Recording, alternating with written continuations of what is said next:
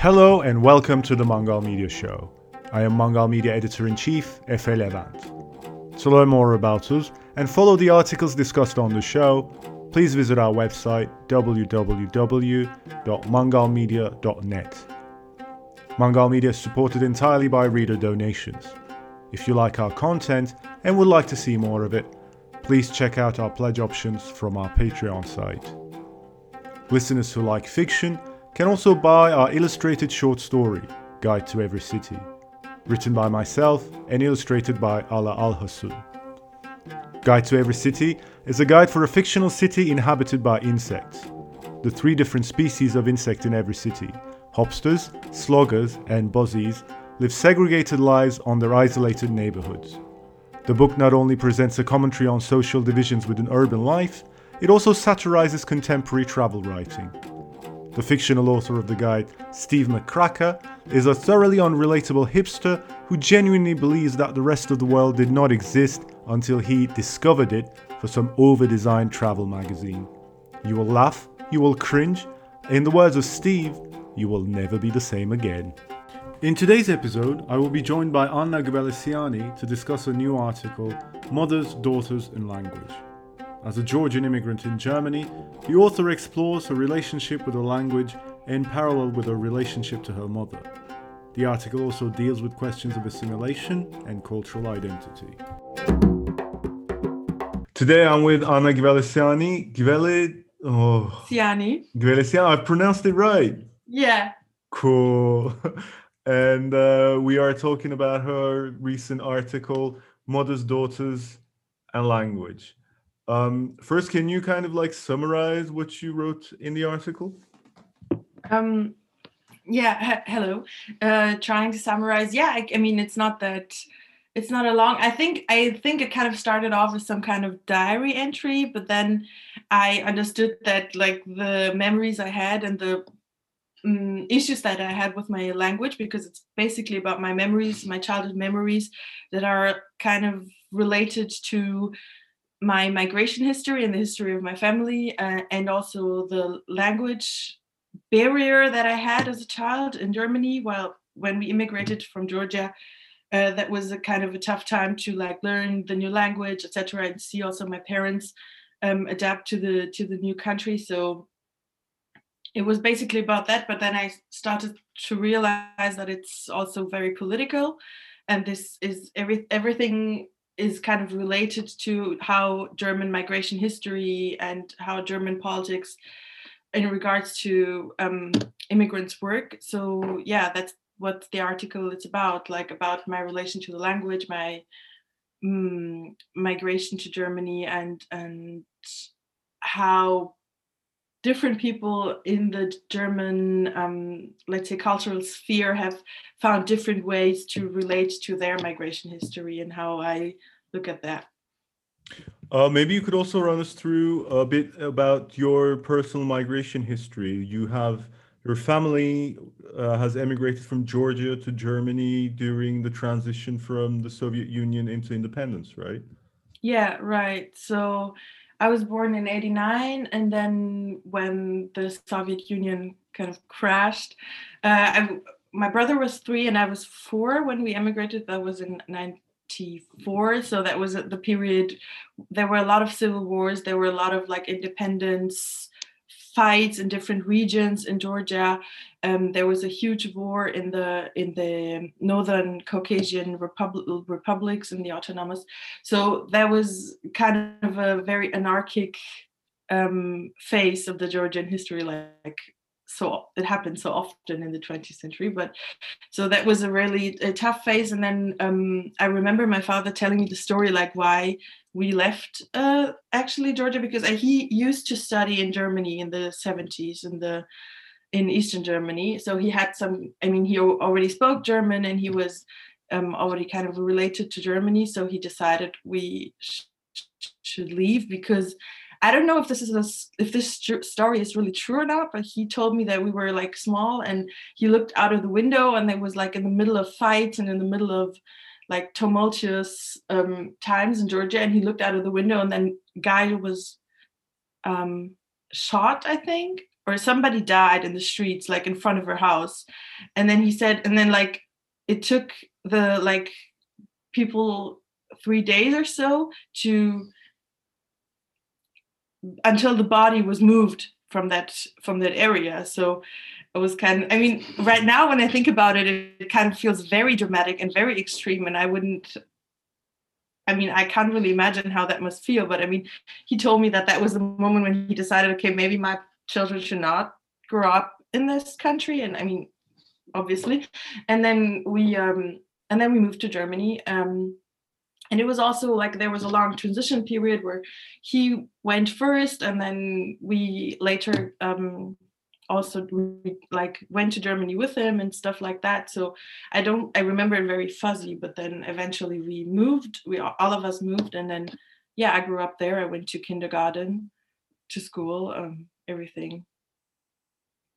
So is the kind of, because in the article you talk a lot about how your parents have insisted that not only have encouraged you to assimilate into Germany, but it almost seems like they have insisted that you leave your Georgian heritage behind. Do you think that part of the reason why they were so insistent on that was because of the horrors that they have seen back before they moved? I think so. I mean, not right now. When I think about it, I can imagine being that way because I kind of never thought about their relationship to Georgia. I kind of never while I was growing up, I was just angry that they wouldn't talk to me so much about it. Like whenever I asked something about it, my mother would mock me and say, "Whatever, you don't need to have to do anything with that country." And I mean, there was kind of like it was kind of illegitimate to ask about the country. I mean, we could, but it was not really serious. And whenever I was interested in, she was like, "Oh, you don't speak the language anyway, never mind," and stuff like that. So, and at first I was just angry at that, and I didn't really understand why that would be the case because um, obviously they were speaking Georgian, so I kind of also lost the ability to speak with them. Like we weren't speaking the same language at one point. Like whenever, for example, I fight with my mom and I try to make myself understood, then I lack the Georgian words for it, and then I have to switch to German. So I can't like properly fight with my parents either. And then at some point I understood that probably they have seen a lot of very difficult things, and it was my brother who told me, like he said, cut them some slack. Like they immigrated when they were like 40 to a whole new country. They've like witnessed the Soviet Union, they've witnessed different, and also they were like in different social spheres, my parents. So on the other hand, like on the one hand, my mother experienced this whole like bohemian, poor painters and artists and that kind of like society that was against the Soviet Union. And then on the other hand, my father was in that, like all of his family members were in the party and were like they had people driving them around while others didn't have like anything to eat. So also they're not really on the same page when it comes to the Soviet Union. And it's not really, when we discuss it right now in our family, it's not really clear where they stand. And they certainly don't stand on the same position there. So there's a lot of things I don't really know about the history, and they kind of also romanticize it right now. So I believe they wanted to just maybe spare me also this confusion about the history, and they'd rather I learn it from history books than from their like confusing memories too. This is like how I explain it for myself right now. Mm-hmm. I think one of the most interesting things about the article was that you don't start off with, I don't know, something like Georgia's situation or history. You start off with something that's like really intimate and private, and you talk about your relationship to language, and you unify it with your relationship with your mother. Can you tell us a little bit about that as well? Yeah, with my mom, yeah, because it was that moment that what I say in the article, that moment when I was speaking to my friend, and who also had this kind of frustration towards her mother, because she has the feeling that even her mother, even if her mother is so very far away, she kind of always gets her way and gets like can control her from afar. And she was so frustrated about it, but she was also like feeling bad because she thought, I mean, it's her mom, she can't be angry at her. It's like a, not really accepted to be, to don't like to feel this frustration towards your mom. I mean, we rarely speak about it, right? And when, but I had the feeling that whenever I did speak to my female friends, they all had, they like, we all share this feeling, like we all have this, our moms come too close to us. So, and then with the language, that that is really closely related for me, because I remember my mom giving me Georgian language classes when I was still in Georgia, and we were like trying like starting to read and stuff like when I was 3 4 years old. And then at some point that stopped, and then we switched to German languages when we came here. And whenever after that I tried to get back into the Georgian language and like read the letters and read a book or something, she'd always make me feel that it wasn't like, it wasn't enough to do that. She was like, why don't you just speak Georgian? Why don't you just, why can't you do it already?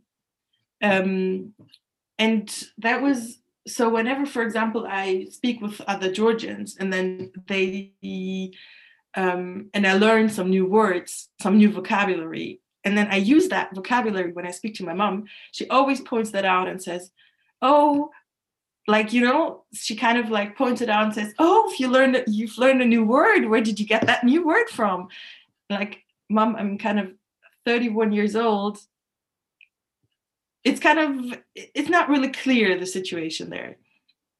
So I've always had the feeling that whenever I, like, whatever my relation to Georgia would be, would go through my mother, which is very like psychologically tense, I'd say, because my father never was like that. He accepted whatever I did with the language, and he accepted whatever I did with the country. Like whenever I said I want to go there, he was like, oh yeah, sure, go ahead. Maybe you should go see that place and see that place and eat that food and visit that guy and whatever. And my mom was like, oh, what do you want to do in Georgia? Why would you go there for? Like,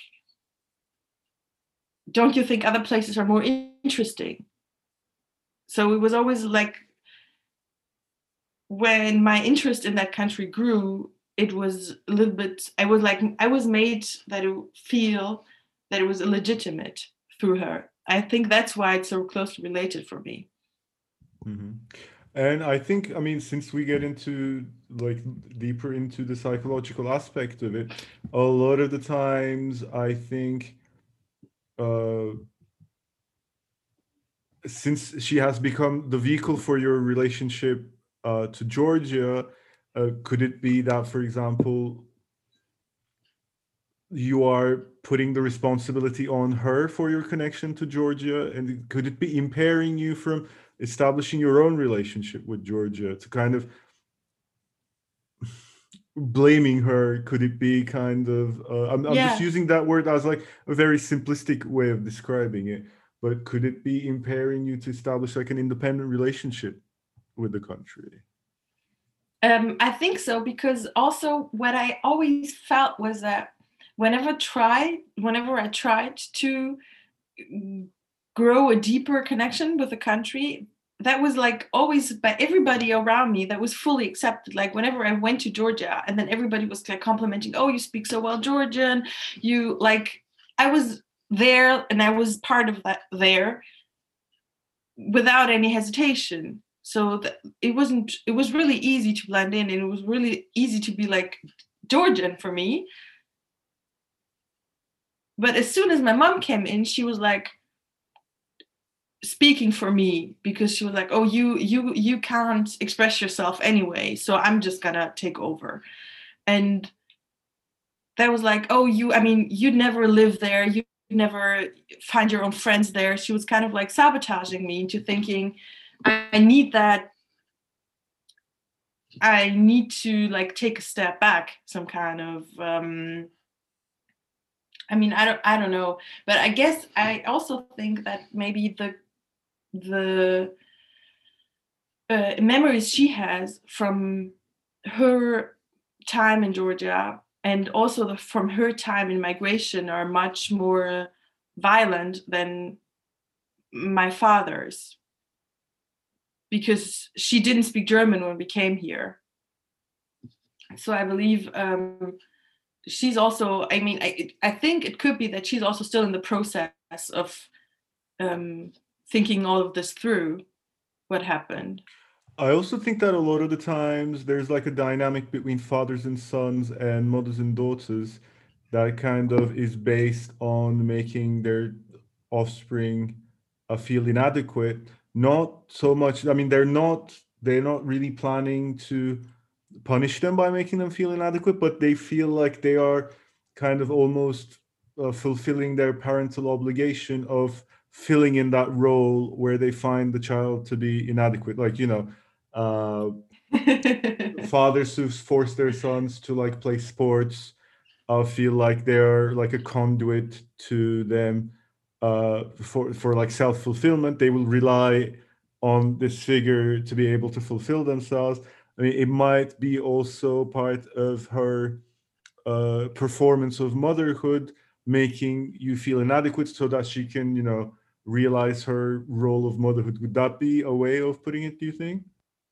um, I mean, yeah, that could be because I've always been very different in a way from my mom. My mom she was a ballerina, and then she studied French.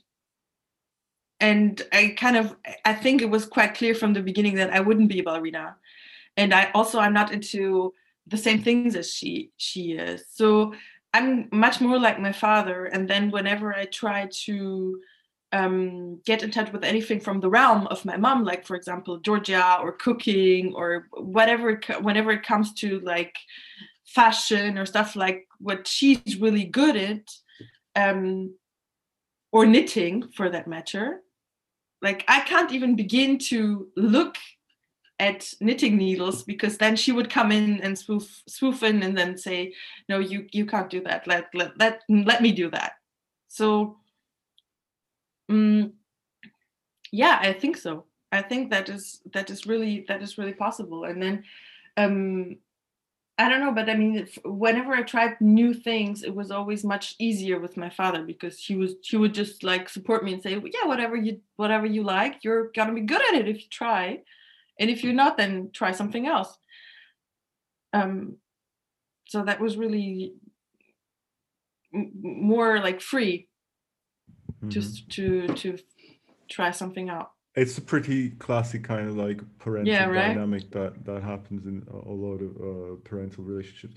I was also really interested in the article at your discussion of kind of solidarity between immigrant communities in Germany against a kind of collective racism against everyone. Maybe you can kind of introduce us to that idea a little bit as well. Yeah, I can try.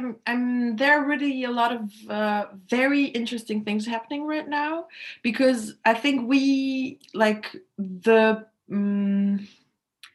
communities that were born maybe around the end of the end of the 80s or in the 90s, like people who were born here and who are like from migrant parents or grandparents, or who have also like a small migration history or a bigger one like myself.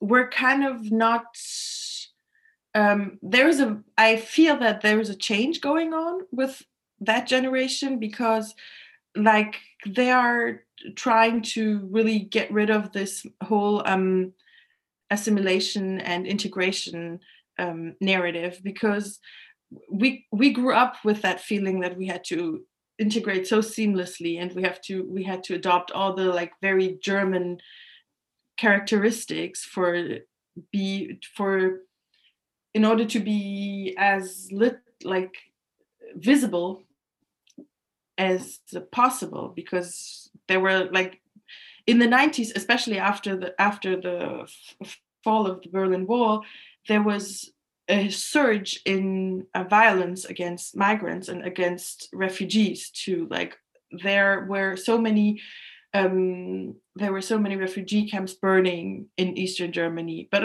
not also in Eastern Germany. There were like Nazi groups running around the streets and just beating up people who didn't look like them. And that was, I mean, and the police didn't do anything. So we kind of grew up with that feeling that we didn't want to be visible. And then, but even if we disappeared, it didn't stop. Like the racism was there and the structural discrimination was there, whatever we did. So at some point, I think my generation and those who are writers and who are artists and who do like poems and stuff like this, they're kind of like, we're kind of fed up with that integration narrative. And there are a lot of like really interesting texts also being written right now about how they're rejecting this notion of homeland, because they had a huge debate in Germany, like from some ministries, some guys, they were speaking about dominant culture in Germany and how migrants, especially after 2015, when there was a big influx of people coming to, I mean, it wasn't that big, but it was considered huge. And they were speaking about like the wave of the refugees and stuff like that. So when they came in, people were speaking about how they had to adapt to a dominant culture. And then those, like my generation of post-migrant communities, we kind of were, why? I mean, why would you consider somebody not part of Germany just because you have like a weird or some kind of how do you say, very old 20th centuries notion of culture called German culture. So they're writing in German, of course, because why would they not? And they're rejecting this whole homeland notion, which I find very admirable and very interesting at the same time. I'm just this like small anecdote that happened. I mean, it wasn't really so there was some weeks ago, like 2 or 3 weeks ago, one of the public television channels in Germany, they did a roundtable with like 5 white people. And I think it was about the question whether racism exists or whatever, or if you're free to say the N-word or whatever. So it was really the stuff they're doing all the time. And they invited 5 like blonde white people, and they were like, oh yeah, I don't mind using the N-word. And we're like, oh yeah, no shit. Like, and then there was a huge discussion, like, why would they do that? Like, well, how is that even possible, right? And then a woman whose name is Enisa Amani, she organized another roundtable about the same things, but she just invited 5 activists and 5 researchers. I mean, 5 people who are like researchers, activists, writers, journalists, to speak about this issue. And that went through the roof.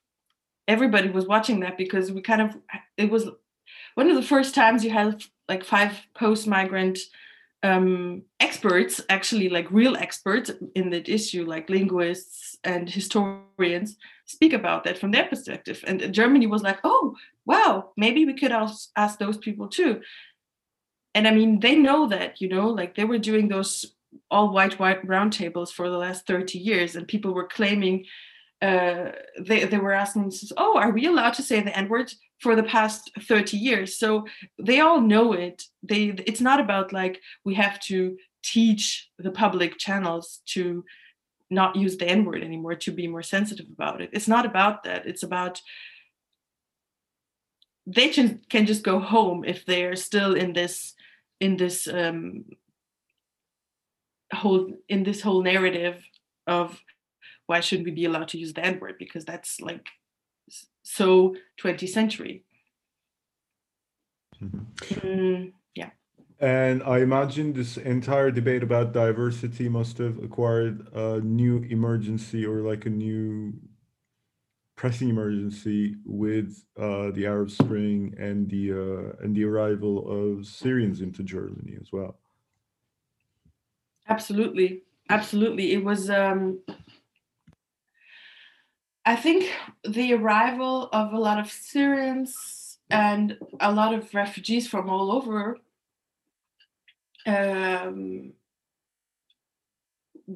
changed a lot of German politics, and it made it much clearer, like the dynamics of, I mean, that was also like the core of why the far right party got so successful in Germany, because all the Nazis had finally a voice that was taking a stand against like letting all those people in. And I mean, I think they were founded in 2014 to protest against the euro. But then very fast, like they very rapidly, they adopted this anti-migrant position, and now they're in the parliament. So, and it was very easy for them to get into parliament, because they speak to a lot of like the German bourgeoisie, the German middle class. They speak to them, and they kind of I mean, as with the rights in every country, it's very, they have this tactic of like saying terrible things and then like taking a step back, saying no, that wasn't meant to be that way. Like I think one of the two leaders of the group in the parliament, like he has a whole list of terrible things he said, but he was really like referring to journalists and saying like we should throw her out in Anatolia and stuff like that. And he like sits in the German parliament because, yeah. So, and that with the arrival of the refugees, it made everything, yeah, a lot clearer, a lot more, how do you say, the fight was getting hotter and hotter all time, like all day. And now, yeah, I mean, now with Corona, they don't really have an issue. Now they're trying to like be anti-vax and anti, but then at the same time, they don't believe in the whatever. I mean, you know how they are, the rights. They kind of don't really have a position except for hating others. I'm also interested because the last time we talked to you, and your previous article, it was about the kind of Charlie Hebdo publication and the Islamophobia in it. And I suppose your own experience as an immigrant in Europe must have enlightened your research interests as well. I suppose so, but I only understood that very late. Because we kind of grew up with this whole European thing, and talking about European values, talking about the Enlightenment period and how important that was, and how important freedom of speech is, and whatever, like this whole narrative of whatever is European identity. And I never really questioned it in the first place until I understood like how much of a problem this is in the German society, that they, on the one hand, feel they're standing on the grounds of this whole Enlightenment theories and of this whole black, dark and light dialectics, like, and I don't know, but I was always thinking, okay, we kind of agree on human rights, we kind of agree of humanist worldview, and I never understood that this wouldn't include everybody, right? I mean, if you say human, you don't mean usually you wouldn't usually think you only mean white people, but It's then like all pigs are equal, but some pigs are more equal from Georgia. yeah, Was yeah. and I understood that as a teen, and I was like, oh, that and actually it helped me um understand that when I went to Georgia. I in Germany I was like blending in. I didn't look that much different. I wasn't my Georgian part wasn't really playing a huge role in my life, except for like speaking about the good food that my mom makes. And then um I think the last time we went to Georgia was when I was 10, and then we didn't go. And then when I was 17, I decided I wanted to go on my own. And I went there for like some weeks and also to celebrate my 18th birthday. And then I walked around the city and was like, oh, everybody looks like me. That means I don't look like the people in Germany exactly, right? I was like, uh-huh. And then when I went back, I understood it and I saw it more clearly that there was a difference. And that was the reason for a lot of things. I mean, okay, I was late to the party, but and then I started researching that more and more. And when this, like 10 years later, when this Charlie Hebdo thing happened, um, it was like the debates on Charlie Hebdo and about the role of Islam in European societies. It was like black and white, black ink on white paper in the newspapers everywhere, of just how much the society hates non-white people in different forms and different like niveau of discrimination, but it was there in every newspaper, and I was like, oh, okay, I get it. Like they're still in this whole Orient, Occident, like Western, and the others. Um, There's almost like an element of gaslighting to this idea of like the universal humanity that European Enlightenment talks about. Like you are, it's the reaction is a lot of the times, what have you got to complain about? We are all equal. Racism is over now. It's trying to kind of convince you that the racism that you're living through and witnessing or experiencing at that moment is completely like a figment of your own imagination kind of thing. And I was also thinking actually when we talked about just earlier about like kind of right-wing racism and how it surfaces in a lot of public discourse. I think it's also becoming more and more alarming the ways in which Western European, both an American left, can also have their very specific forms of racism, which reach into genocide denial, and which are quite as alarming as right wing racism.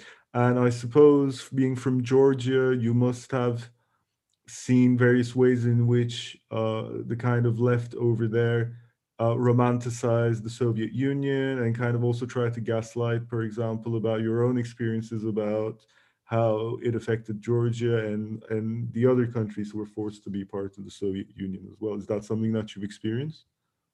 what I've experienced is like when I speak to lefties, and I find this very alarming that they really do romanticize the Soviet Union in a way that they say, oh well, um, I mean, I can't really like understand the arguments because, for example, oh yeah, they're for example those guys who they're called anti-Germans. They're like the far left movement of in like in German teenagers, let's say, and they're like 100% pro-Israel, and they also like admire Marx, but they also admire Stalin, for example. And then when I, as a Georgian, would speak about Stalin, they're like, "Oh yeah, but he's a hero, and he saved us from Nazi Germany." And then also they hate Muslims, and it's kind of, I didn't really, when I was speaking to them, I didn't really understand my position, I like with their position, because I like, okay, where is this like really, I don't know, but I kind of understood being left different, but those tankies, they're really,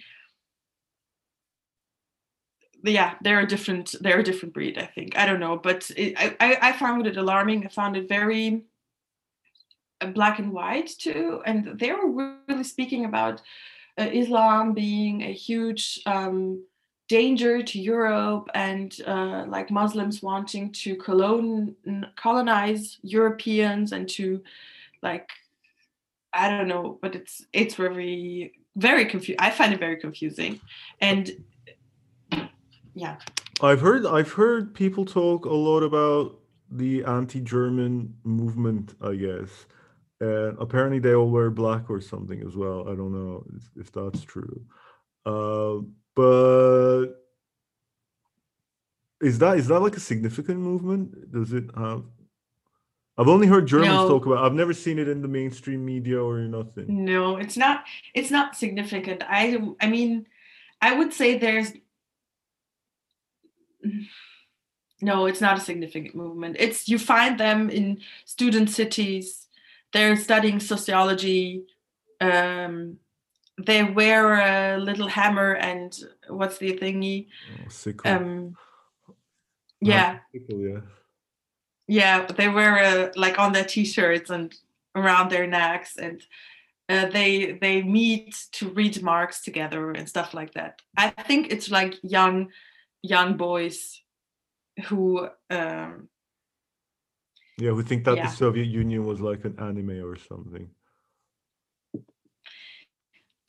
I think they believe, I don't know, but for example, they're also very pro-American.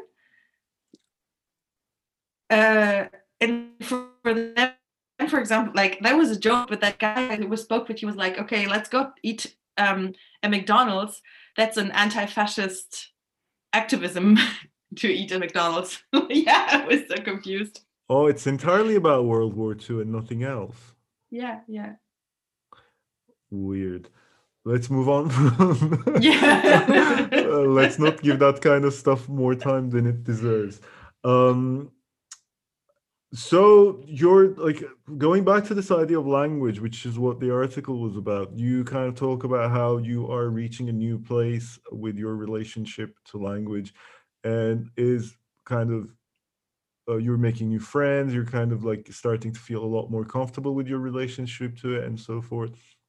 Is that partially to do with this kind of when you were both in the article you mentioned and you just talked about earlier as well about this new feeling of reasserting yourself as not being invisible and not having to like integrate to the degree of melting into the whole and becoming something that you're not? Is that what's helping you to kind of develop a more healthy relationship with your language?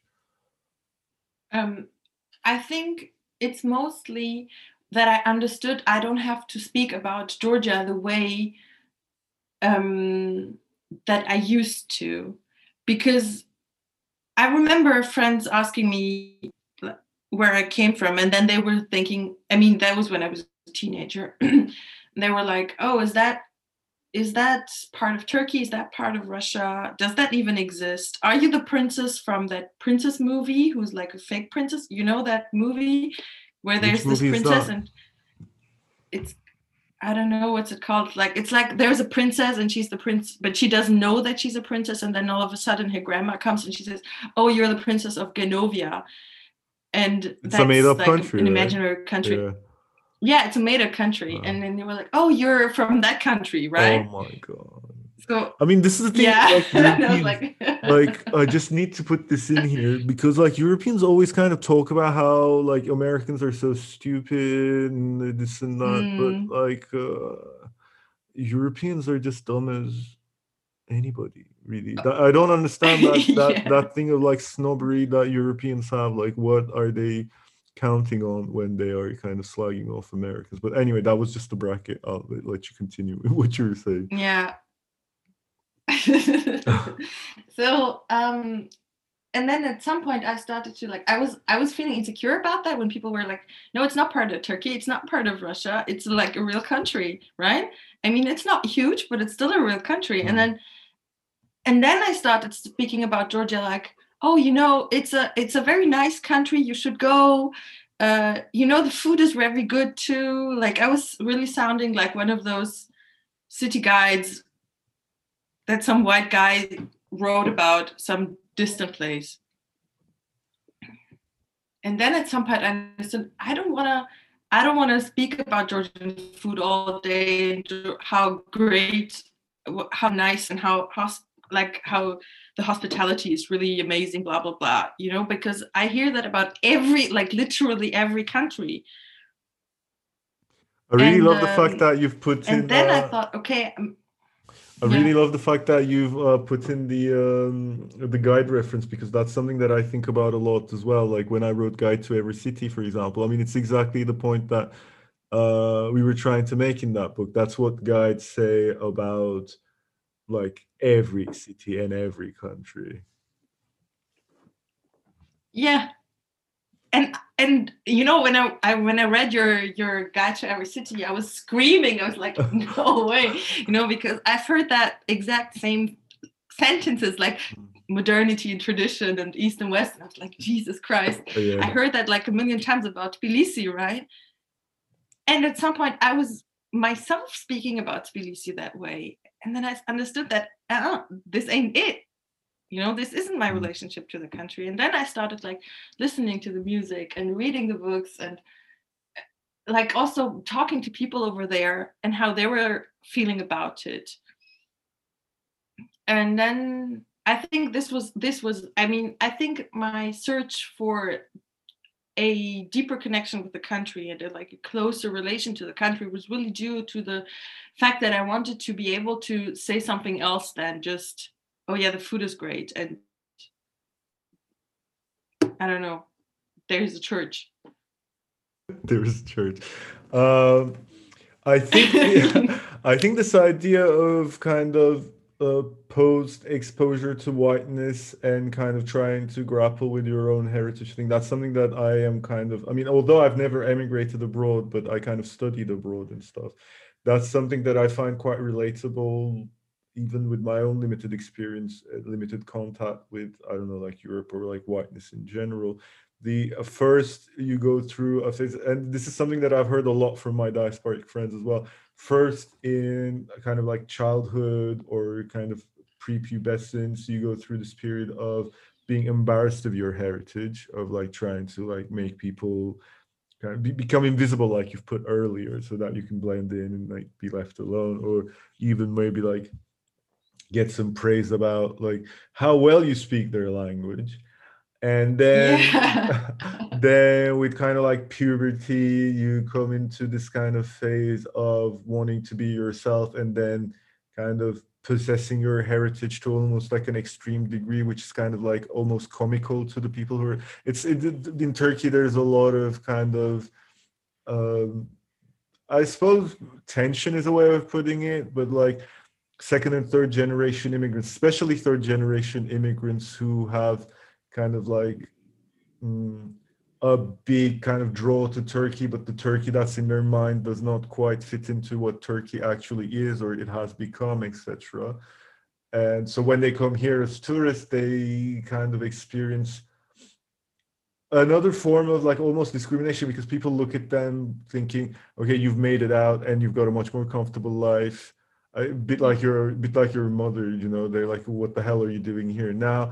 And then they see them kind of exaggerating their Turkishness in a way that does not happen here like at all, Yeah. which feels a bit weird. And I kind of feel bad for the immigrants as well, because they are kind of trying to connect with their heritage, but they have to do it in a way of their own, and they're being ridiculed for the way that they connect to it. And then the third stage, I suppose, is kind of the place that where you talked about you're getting into, of being able to uh, kind of appreciate it, not as simply part of your identity discovery, but as a place in itself, like as a separate culture from your own experience of it? Because in the article you also do talk about like how you listen to music that's considered to be super corny back home and stuff like that. I mean, is this the kind of journey that you feel that you had gone through as well? I believe so. I Yes, because the I was struggling to find a way to connect to the country, and obviously, like, I mean, if I were, I mean, people who live in the country their parents come from, right? And they would never turn to their parents for music advice, right? They would find everything that their parents listen to a little bit cringy. And but then, like, my parents were the only people I could speak about it. So I asked my father. He used to like send me YouTube videos from Georgian singers from like the 50s and 60s and 70s, and I was like, oh yeah, that's Georgian music. And then I spoke to Georgians that were my age and that they were over there, and they were like, don't put that too loud, like they'd never listened to stuff like that. And I kind of like had to do some steps to get to what the people really do. And then I asked my cousin about, can you maybe do me like make a Spotify playlist, like a Georgian playlist for me. And then you know what was in that playlist? That was like it was just like young techno artists. Mm. And I was like, Georgian techno. I mean, that's fair, but that was not what I was speaking about, right? Of I course. mean, I could go to Berlin to listen to that.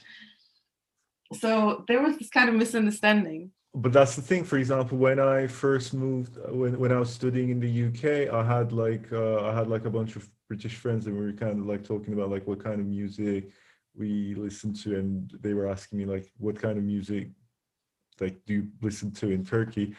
And there was kind of like a lot of pop and rock artists that like I was into, and it just kind of didn't fit into their expectations of like what I would be listening to as a Turkish person. But Yeah.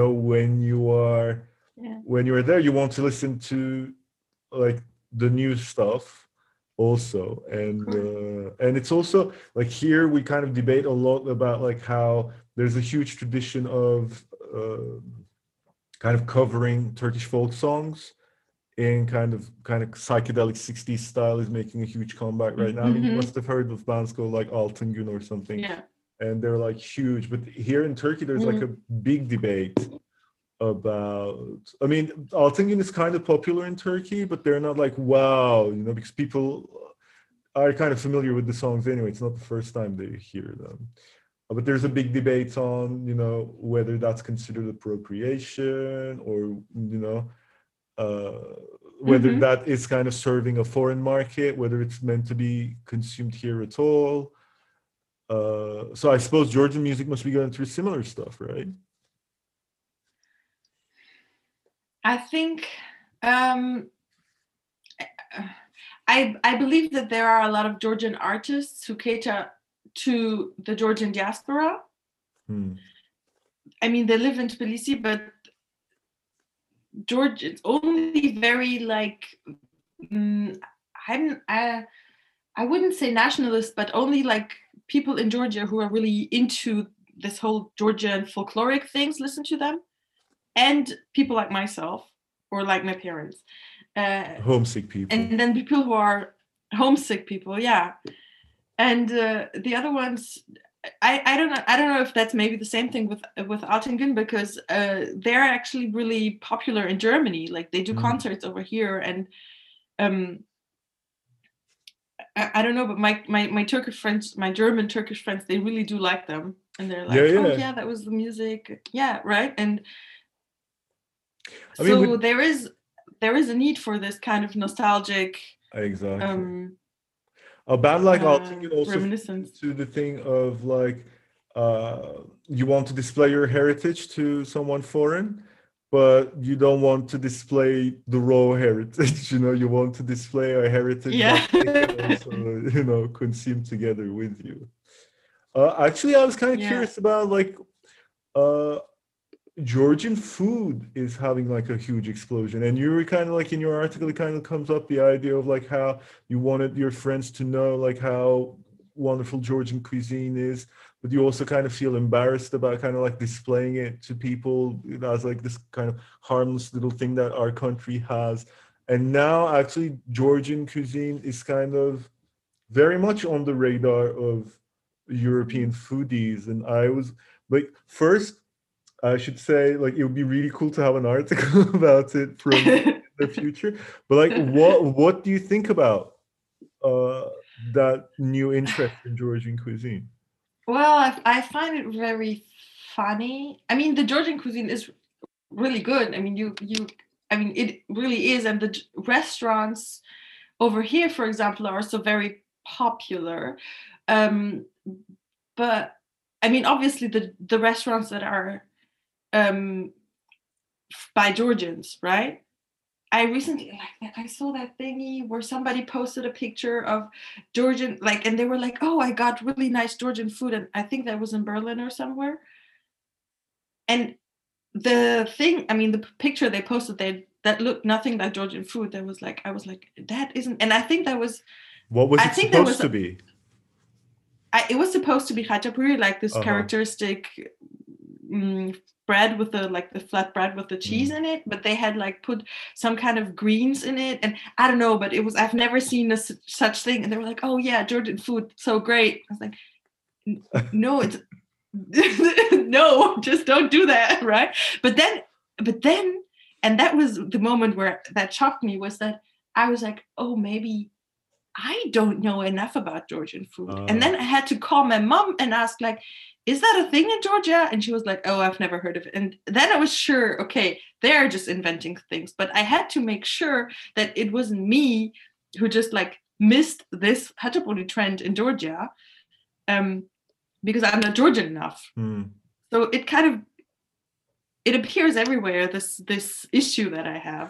I think that also raises the important question of, I mean, innovation within cuisine, because like here there's always like when it comes to like appropriation of food and like making crazy trends about it, like hummus is like number one, and there's just like extremes that, I mean, I've only seen why people go into like putting chocolate into it in like Chocolate and weird. hummus, yeah. Have you seen that one? There's like this Yeah. video where they put chocolate into hummus because, and like at the beginning of it he says that like chickpeas doesn't have a flavor, and so I mean, you can do it, I suppose, because I mean, like hummus has tahini in it, which is kind of what like the hazelnut paste that Nutella does, basically Yeah. that with sesame. It's also really cringe because like hummus is good in itself. Like, why would you go around trying to improve that? And why would you call it chocolate hummus and not call it my chocolate thing, whatever? But what you what you just said earlier about the idea of like, have I missed an actual thing that's happening in Georgia? I think that really puts the question of like, how defensive should we be about cuisine? Like, how much should we allow it to? Because dumplings, right? For example, Yeah. the huge staple of Georgian cuisine. It's not just something that happens in Georgia. It's like all over the place, and I suppose we have all learned it from each other how to do it. But yeah, like, where would you like draw the line about innovation in cuisine? I don't know. I think, I mean, I definitely draw a line in chocolate hummus. Yeah. Um, but that's, I think we're all aware of that. But I'm just, yeah. I mean, if you're about to take Georgian dumplings and then put chocolate in there, just don't call them Georgian dumplings, Yeah. right? Or I don't know. That's, it seems very obvious to me, because that's at some point isn't just like your take on Georgian dumplings. That's like you taking the hashtag Georgia to promote some innovation. Well, I so wouldn't I call that wouldn't. innovation. It's too nice a word. No, yeah, but Aberration, still, maybe. like aberration. Yeah, because the Georgians, you can of course you can be free to I don't know. For example, my mom does her khachapuri not with um the flatbread with the, like, how do you say, pâte feuilletée, the Milföy. In Turkish we call it milföy, like kind of yeah, puffy that kind of one. thing, right? Puffy, puffy, Yeah. yeah. And that's fair, you know. You can take other puffy pastry instead of pizza dough. Oh, I recently saw this meme on that was like there was a pizza, there was a picture of a pizza, and somebody says, "Oh yeah, that's Italian lamachun." Like, oh yeah. So because my friends here are like, "Oh, can we go and eat that Georgian pizza?" I'm like, "That this ain't Georgian pizza. This is khachapuri." Yeah.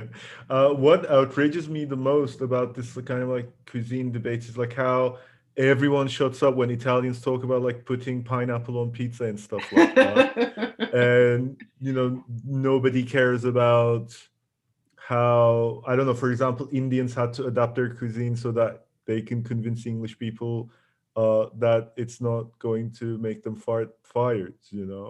Uh, it's just, yeah, I mean, it's that the whole like Italian snobbery. I just can't Yeah. stand it at all. Yeah. But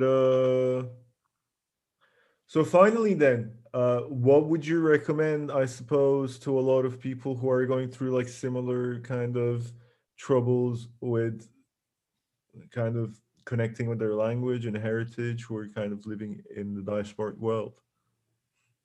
I mean, I think I would have been. It would have been when I was a teenager. It would have been nice to know that it's legit, like it's legitimate to speak another language, and it's okay to look different, of course. But then it's also okay to kind of assume that, like, you, because I was feeling ashamed in a way that made me want to not like display it very openly, my connection to Georgia. But then at the same time, yeah, like you're free to, for yourself, of course, find a way to have this connection and then live this connection, because like it's a good country in a way that it's as legit as every other country is. So, and I think that this new generation of writers that I was speaking about earlier, it's really helping to grow a kind of self-consciousness in younger children. And also that it's also a thing in music. For example, German rap music has transformed a lot, because there are a lot of like young rappers with like migration history, and they, for example, they're really like, they record music, they use, for example, Turkish melodies with like folkloric instruments, and or also they rap in two different languages, like the first verse is in German, the second verse is in Turkish, for example. They shoot their videos somewhere in Turkey or in Russia or whatever. And I think this is really growing the confidence of those younger generations, and I find this very admirable. And I believe that they will be much more connected to their different cultural heritages and be also free to live that, much more than I was when I was a teenager in the I mean, in like when I was a child in the 90s. Yeah. Cool. Well, thank you so much for the article, and thank you so much for joining us on our podcast today. If there's anything else you would like to add. Oh, good. Thank you very much for having me. Thanks. It's always fun. It's been a pleasure having you. Goodbye. Goodbye.